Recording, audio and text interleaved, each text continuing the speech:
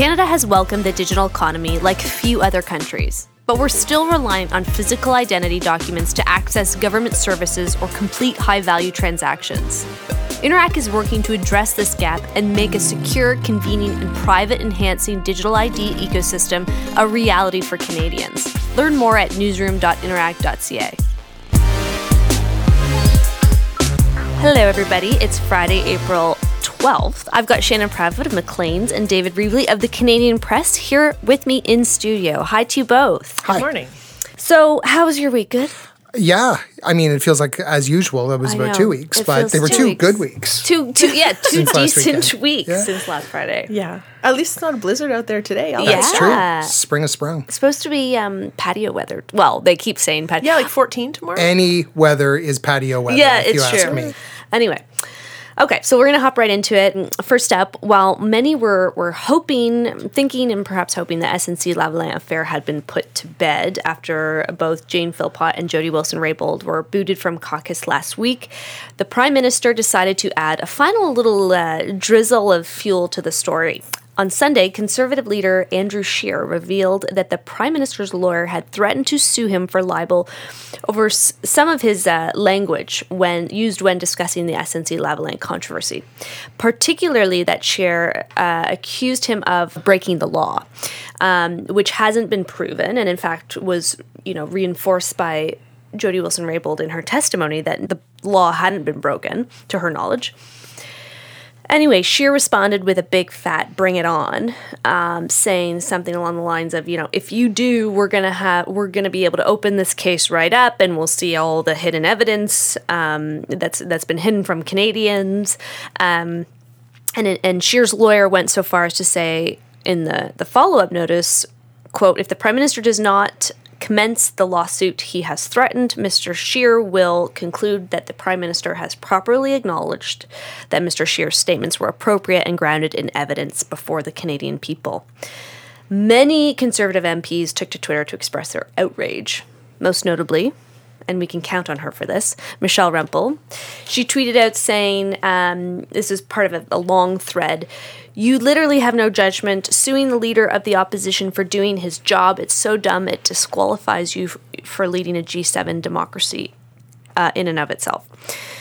But despite the shock and amaze she had, it's actually something that's not that unusual. It's happened a few times before. Yeah, Stephen Harper threatened to sue Stéphane Dion for libel. It has happened in Ontario as well. This is going back a few years, but Kathleen Wynne threatened to sue Tim Hudak, who was then leader of the opposition Progressive Conservatives, for libel as well in the lead up to an election. I think the idea is generally to kind of draw a line. Yes. To say, look, there is political argument. We disagree nastily sometimes, but when you accuse someone of criminality, Right, that crosses the line. Or of being a liar. There's a reason why you can't call somebody a liar in the House of Commons, even when they are flagrantly lying. Yeah. But it is considered beyond the beyond the pale, beyond something that the bounds of reasonable discussion. Yeah. And so if you're going to say I'm a crook and you can't prove that I'm a crook, then I'm going to bring suit. Yeah. And make you stop saying it. And I'm going to set the precedent here that if you do that again, we're going to have words. We're going to have words. So yeah, Jean Chrétien had done it. I mean, it's happened a lot, many times on both sides of the aisle. All have been dropped, right? I think all had been dropped. I don't think there's one that's actually gone through from what I've read. They tend not to. They tend not to. Yeah, certainly settlements and sorry, shouldn't have said that. Right. Or just agreeing. I mean, very often an election intervenes Yes. and then whatever it was doesn't matter nearly as much anymore. And Right. so it ends up, these things peter out. Yeah. This one doesn't look like it's going to do that quite so readily. I mean, anyway. the only thing that confused me a little bit is that, like, you would think that the Liberals would really want to put an end to this story, right? And so by doing this, it does open it up a little bit more for further conversation around the situation. And I mean, I don't know, where are we with this? Has Trudeau agreed to go forward, or has he put forward an ultimatum? He's sort of studiously avoided committing one way or the other. That was sort of the big drama in question period on Wednesday, was sort of this it was kind of striking, like this very overt, like, bring it on. And like just the two of them going back and forth, Scheer and Trudeau. Scheer kind of very bluntly made the point that he was not intimidated by repeating verbatim the statement he had made that Trudeau's lawyer complained about in the first place outside the House, so that he was trying to sort of make the symbolic point he wasn't hiding behind parliamentary privilege. He read it with great relish. He mentioned about 11-7 times in QP on Wednesday.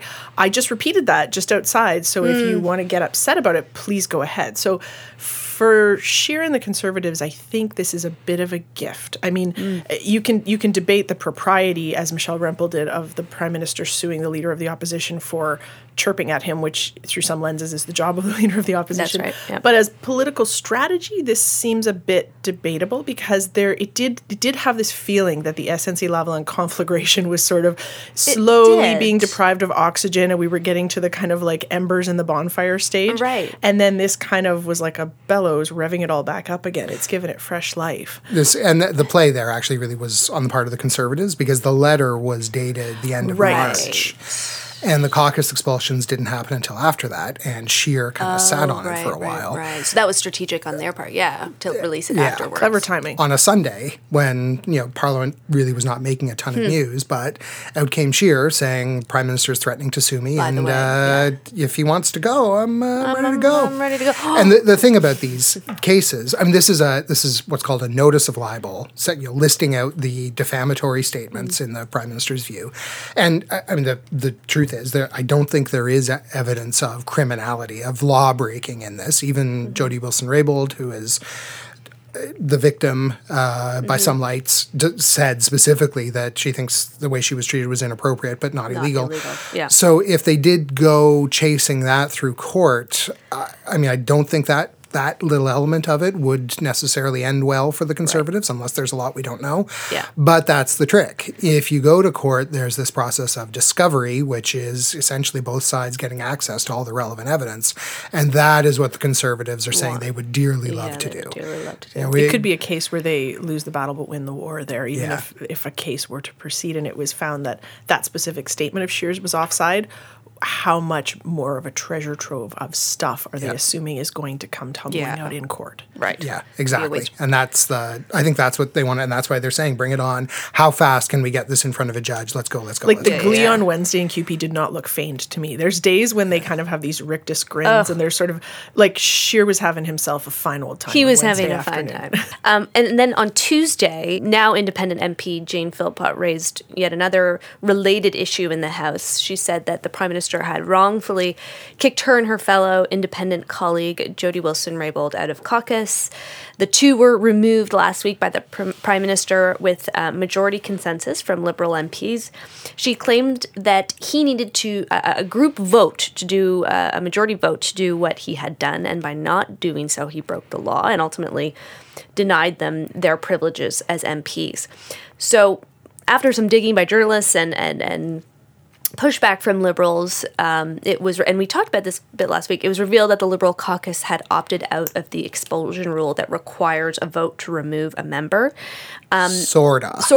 Yeah, this gets into the weeds. This is very complex, because we did talk about this last week. Go weed plundering, David. Do it. Put on your look who I'm talking to. This was first presented or authored by Conservative MP Michael Chong. Yes, Conservative MP Michael Chong, and passed by the House of Commons before the last election. And as I understand it, the Parliament of Canada Act says that after each election, each party caucus has to have a series of votes on whether to adopt certain rules that are set out in the Parliament of Canada Act about how they're going to conduct themselves.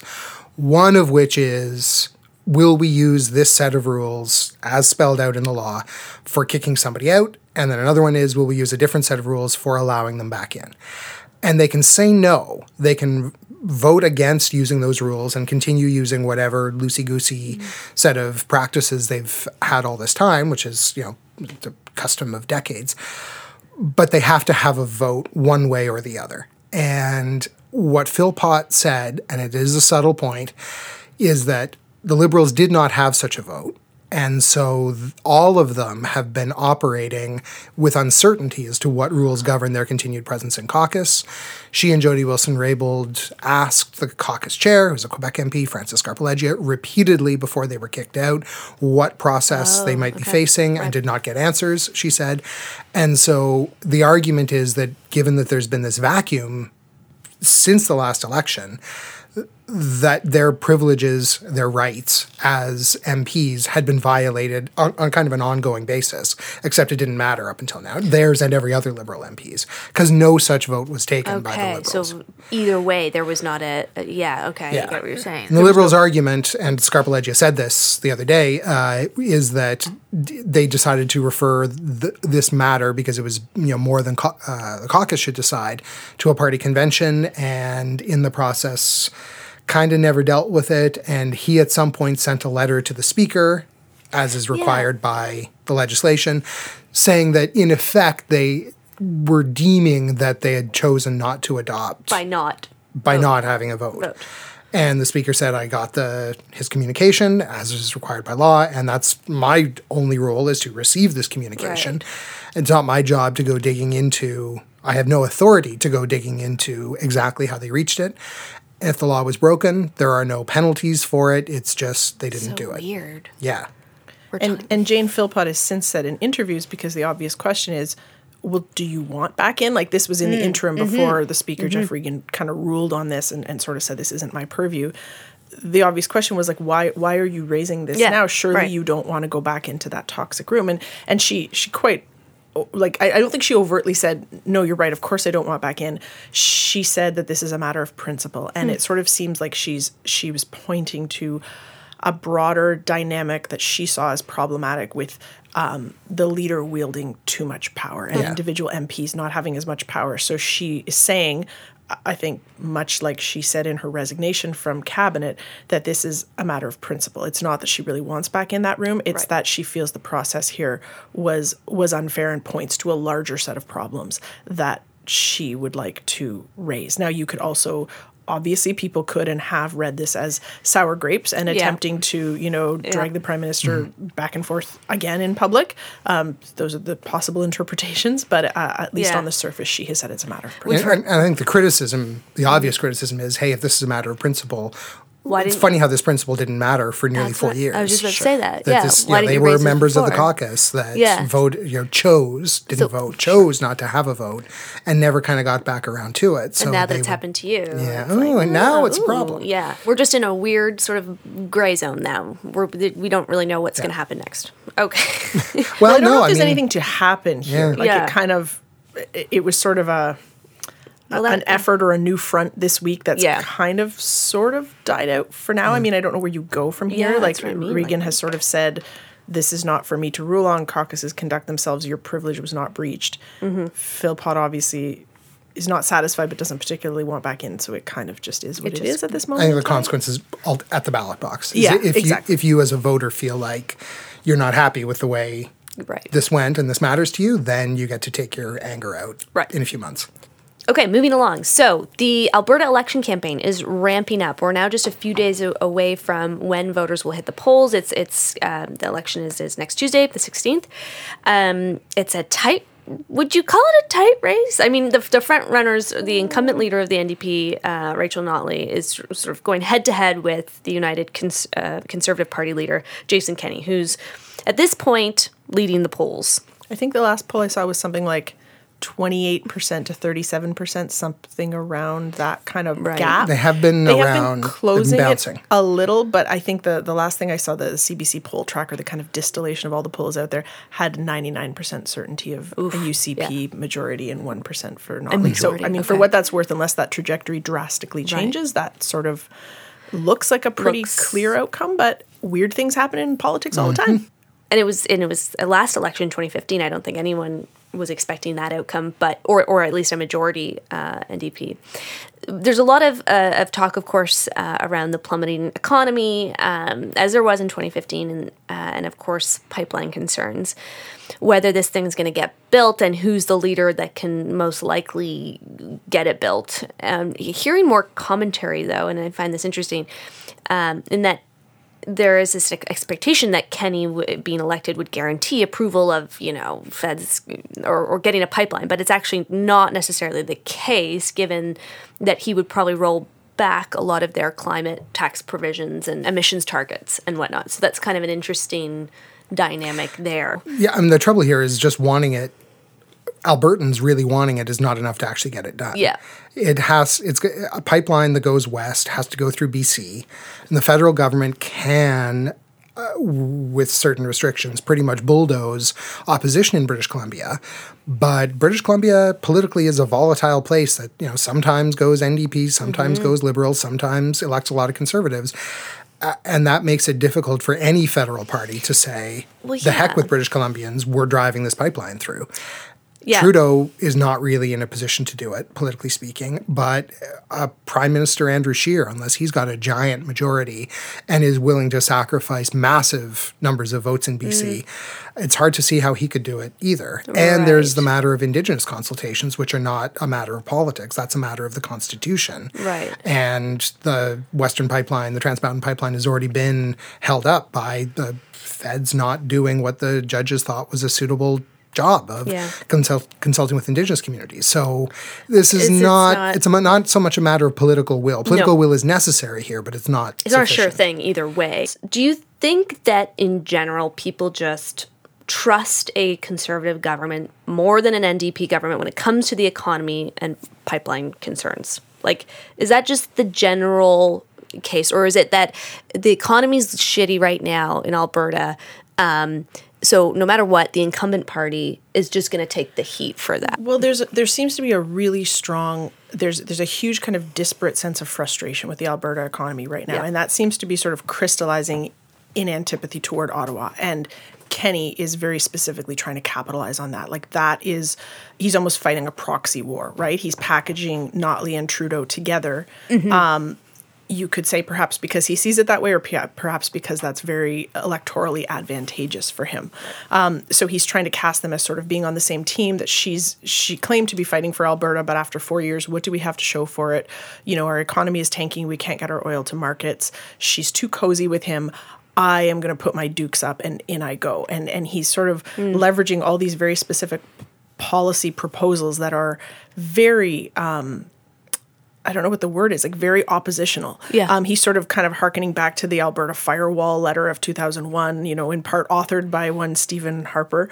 It sort of feels like this hilarious throwback. And he's proposing all sorts of very kind of blunt measures, like a referendum within Alberta on equalization that is seen as sort of, he has said, is seen as sort of a tool to get the other provinces to sort of take Alberta seriously and come to the table and negotiate. My colleague Jason Markusoff wrote a long piece about how Alberta is basically taking a page from the Quebec playbook and basically, saber rattling and kind of, dragging their tin cup up and down the bars and making a lot of noise because they feel ignored. They feel like their concerns are not being taken seriously. And Kenney is sort of right at the nexus of that. He's capitalizing on all of that anger and resentment and kind of wanting people to see him as the guy who will fight this battle that apparently a large swath of Albertans feel has been inadequately fought the last few years by the Notley government. And it seems to me, that there's even the recent voter fraud allegations that came to light just like a few days ago. There's been some weird stuff going on in that race. Yeah. During Kenney's leadership run in 2017, it doesn't seem to be making a difference really in the early polling, and that people are genuinely, and he's tapping into this, concerned about what's going on at the ground level, which is their jobs and the economy, and getting that rolling again. Now there's some interesting what ifs. If either one wins, how will that play at the federal level? So if Kenney gets in as premier, what does that do for the federal Liberals? Scheer on Thursday he was. He was at a rally. He was at a rally with Jason Kenney. And so, that would be an interesting alliance along with Doug Ford in there. I mean, that would present a challenge. Certainly, yeah. I mean, Trudeau had some very friendly premiers a few years ago in virtually all the most populous and most economically productive parts of the country. He had Rachel Notley, who he could get a much better hearing with than he ever will with Jason Kenney. He had Kathleen Wynne. He had Philippe Couillard. He had Liberals galore in Atlantic Canada. And one by one, they've been picked off partly just because governments get old and they change. Partly because they were just unpopular, because they were doing unpopular things, partly because of economic circumstances. But he is, he's looking at skilled politicians in Doug Ford, Jason Kenney, François Legault in Quebec, who is maybe not as hostile as those first two, but not nearly as friendly as Liberal Philippe Couillard was. And many of them have run on explicitly anti-Trudeau, anti-carbon tax, anti-whatever Ottawa is doing platforms. Yeah. And when people are anxious, that plays well. I mean, we saw that in the Ontario election, right? And it's maybe somewhat analogous. You know, you were sort of flicking at kind of the various, I think what Preston Manning used to call the bozo eruptions in the UCP campaign, and it doesn't seem to have made much of a dent. Similarly, during the Ontario election last year, there were lots of hiccups and kerfuffles and scandals, and it did not make a difference. When people are angry and anxious, and they see one party as the finger in the eye of whatever establishment is making them angry, off they go. And Alberta may have that moment right now, and Kenny may be that guy. Like there do seem to be some parallels to Ontario. It doesn't matter who's elected. They can't change the world price of oil. They cannot, just by sheer force of will, get a pipeline built, as we were saying. They cannot, there's all kinds of stuff that politicians can't reverse. But people like to feel like their politicians are fighting for them, even in hopeless causes. And that they can relate to them and they're on the ground with them, in that fight. And it's weird. I mean, Jason Kenney's been a politician literally his entire life. It's he talks a good game, but this is all he has ever done, at least as an adult, is elected politics. So it's kind of funny that he is the populist. Yeah, exactly. Stick up for the people guy, but it seems to be working very well. I'm one of you kind of thing. I also find it funny, like, there's just like Notley and Trudeau alliance thing that's been talked about. But like, where's the other Liberal candidate? He must be like, well, I can't use that line. I heard Notley describe it in an interview as, and I think she's maybe trying to walk a careful line here given the temperature in Alberta.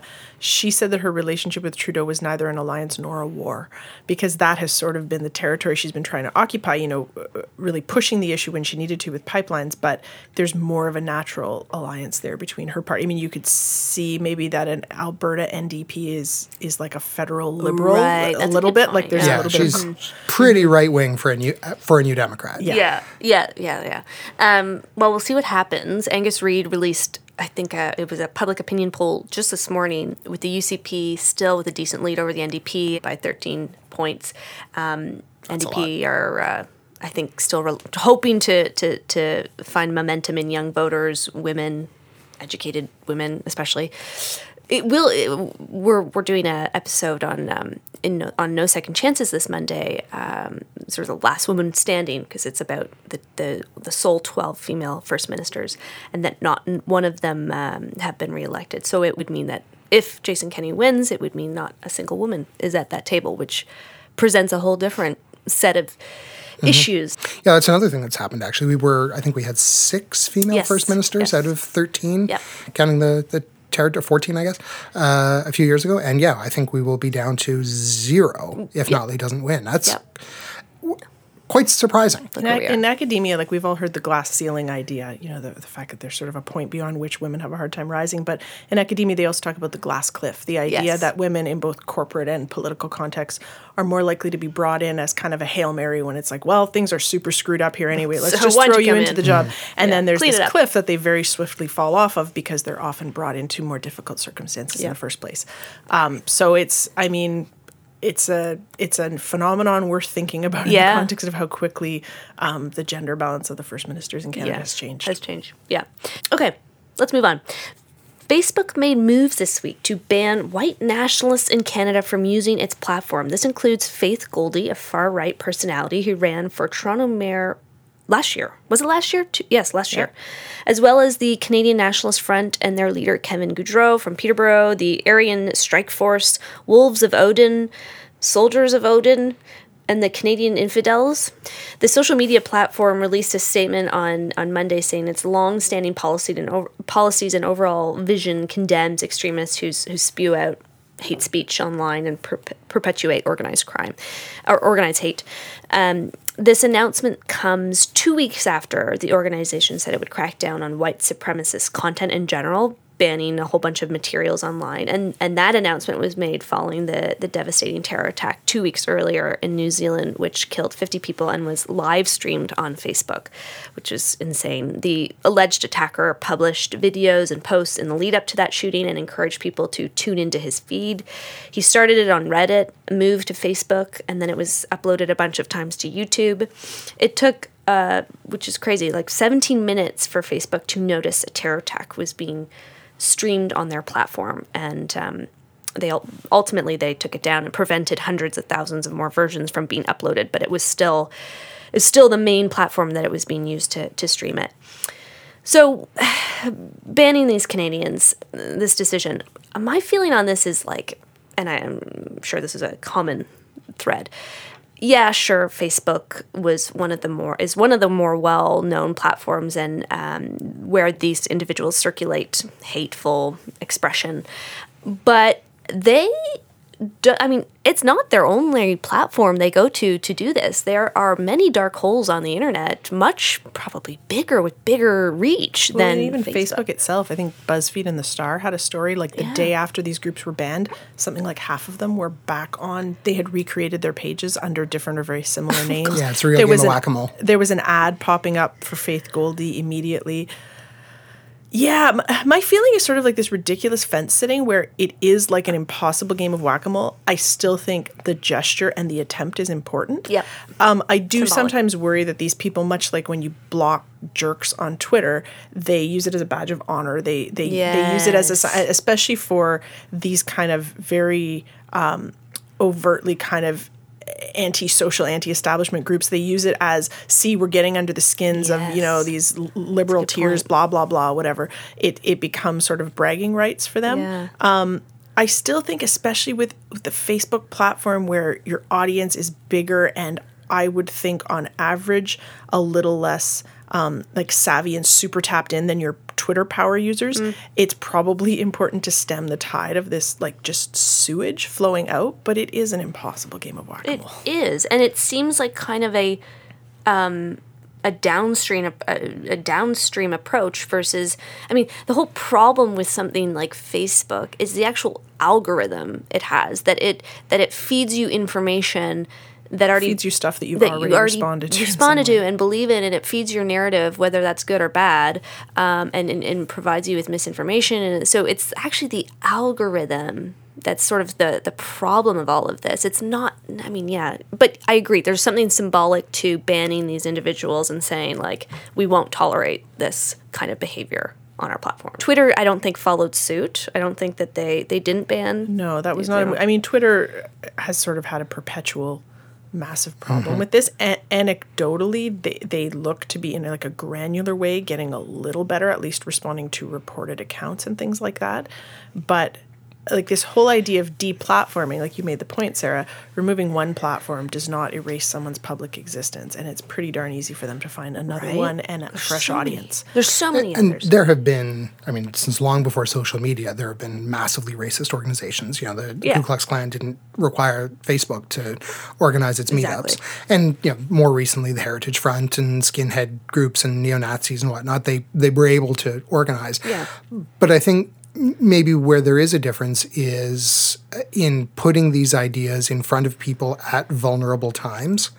That in order to organize a march, you had to organize a meeting. You had to get people's phone numbers and call them and get them all together. Right? It was just there was more friction, more organizational overhead in just having an organization, frankly. And now you throw up a Facebook group and people around the world can join it. And you don't really have to be that committed, but you can kind of be just a bit intrigued. And get it a little low more barrier feeding into your head, just a little bit here, a little bit there. Right. Or you're interested in, and this is not just about white supremacist organizations. This is about Islamic radical organizations. And anti-vaxxers or whatever. Anti-vaxxers, communist revolutionaries, people who want to believe that the Earth is flat. The flat Earth, whatever. Yeah. But these ideas can be put in front of people at critical moments, not deliberately, but over and over and over again, until they go into their heads at a critical moment, and then suddenly something changes. I was listening to I think it was maybe The Daily. Here I am again referencing The Daily, but it was someone explaining, the way these platforms sort of target these vulnerable people is, okay, so yeah, maybe you decide to watch a video on the Earth being flat, but then you get into something a little bit more dangerous. It's like and then a gateway drug. It is, and it just gets increasingly more divisive and dangerous and misguided.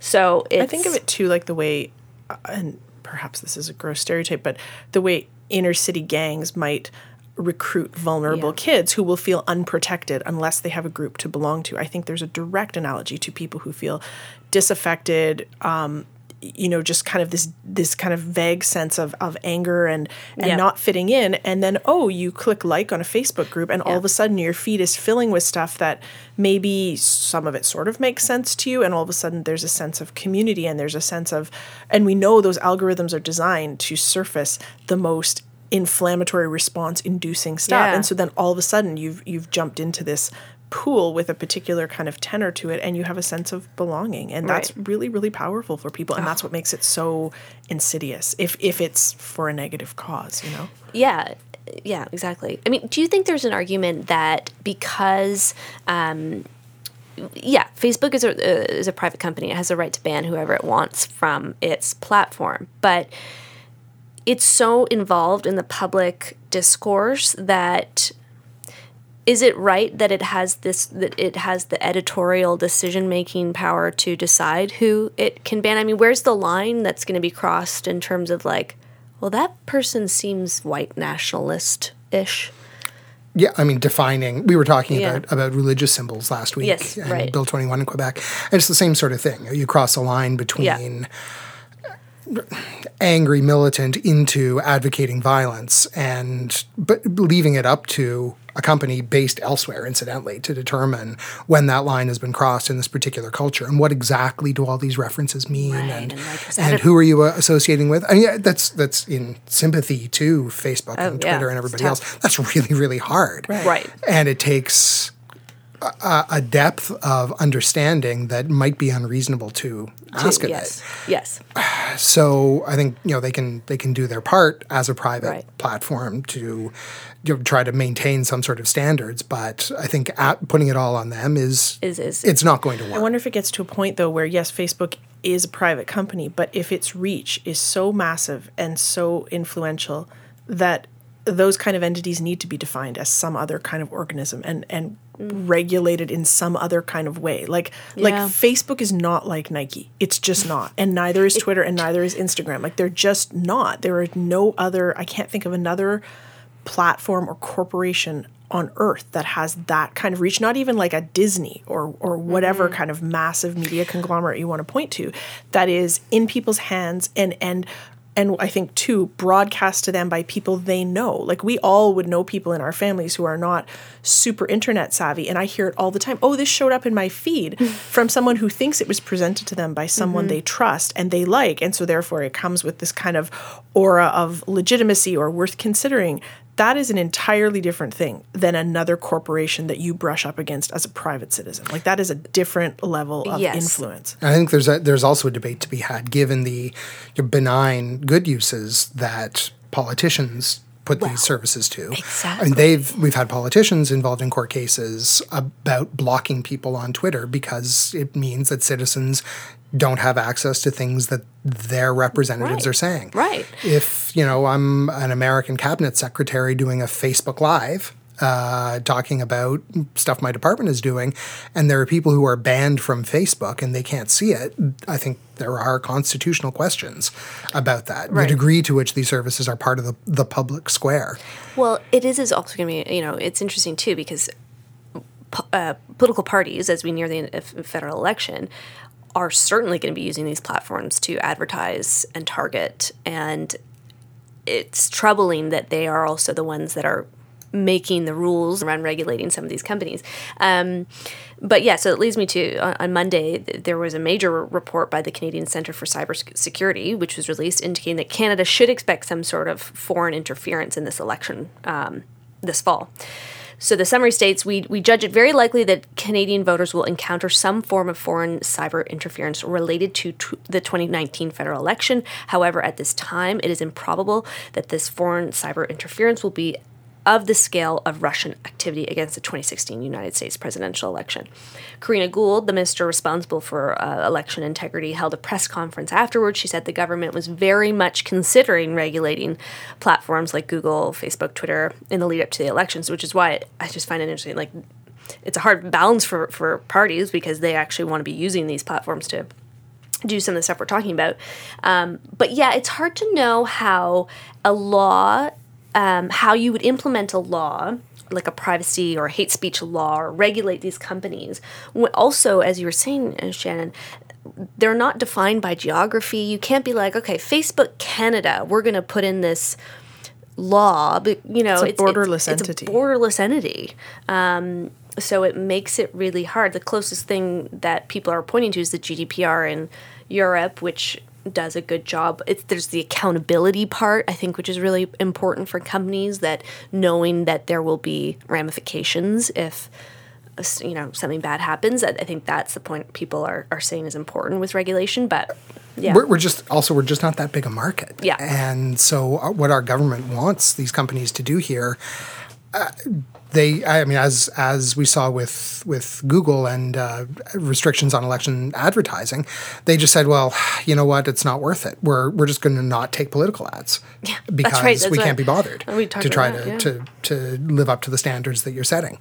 And at some point, the Facebook, first of all, or other companies on that scale might say, we're not going to bother doing it at all, or, we're just going to cut off accounts. We're not going to have accounts of a certain type because in this jurisdiction, because it's not worth the trouble to us to do it the way you want us to do it. Yeah. And so, in Canada, our federal government is a really big deal. Yeah. To Facebook, Canada's federal government is not necessarily that big a deal. Yeah.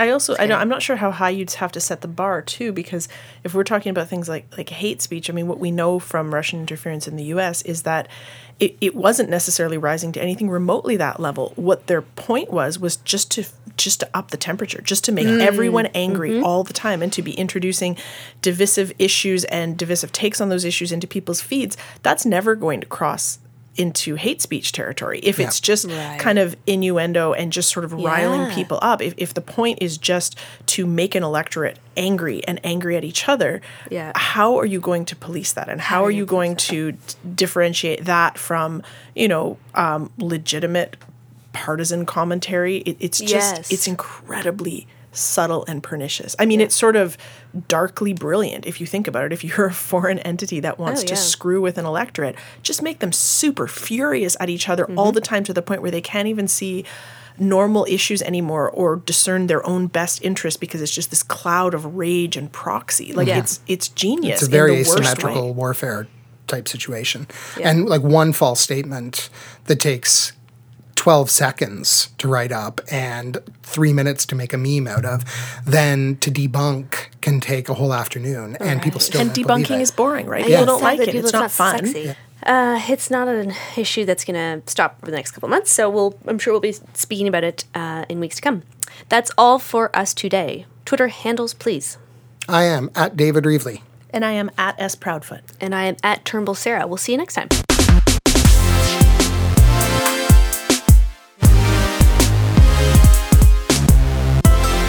Cash has been around for thousands of years, but Canadians are increasingly turning to new methods such as mobile wallets and contactless solutions to make everyday payments.